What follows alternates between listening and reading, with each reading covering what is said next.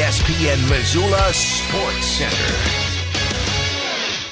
As the transfer portal continues to dominate the news in the world of college sports, Montana State locked in a collection of coaches to new contracts last week. Hello, I'm Andrew Houghton. Montana State Director of Athletics Leon Costello announced new 4-year contracts for women's basketball coach Tricia Binford and football coach Brent Vigen on Friday. The deals replace existing contracts and last through the 2025-26 academic year.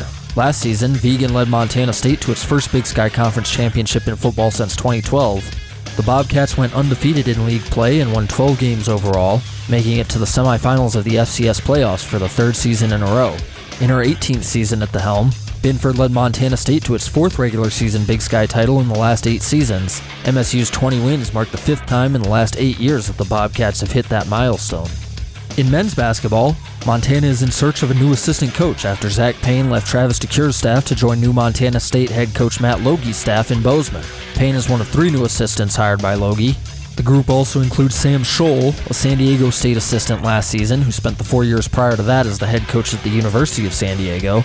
The staff also includes Julius Smith, a former assistant for Logie at his previous job at Division II Point Loma Nazarene.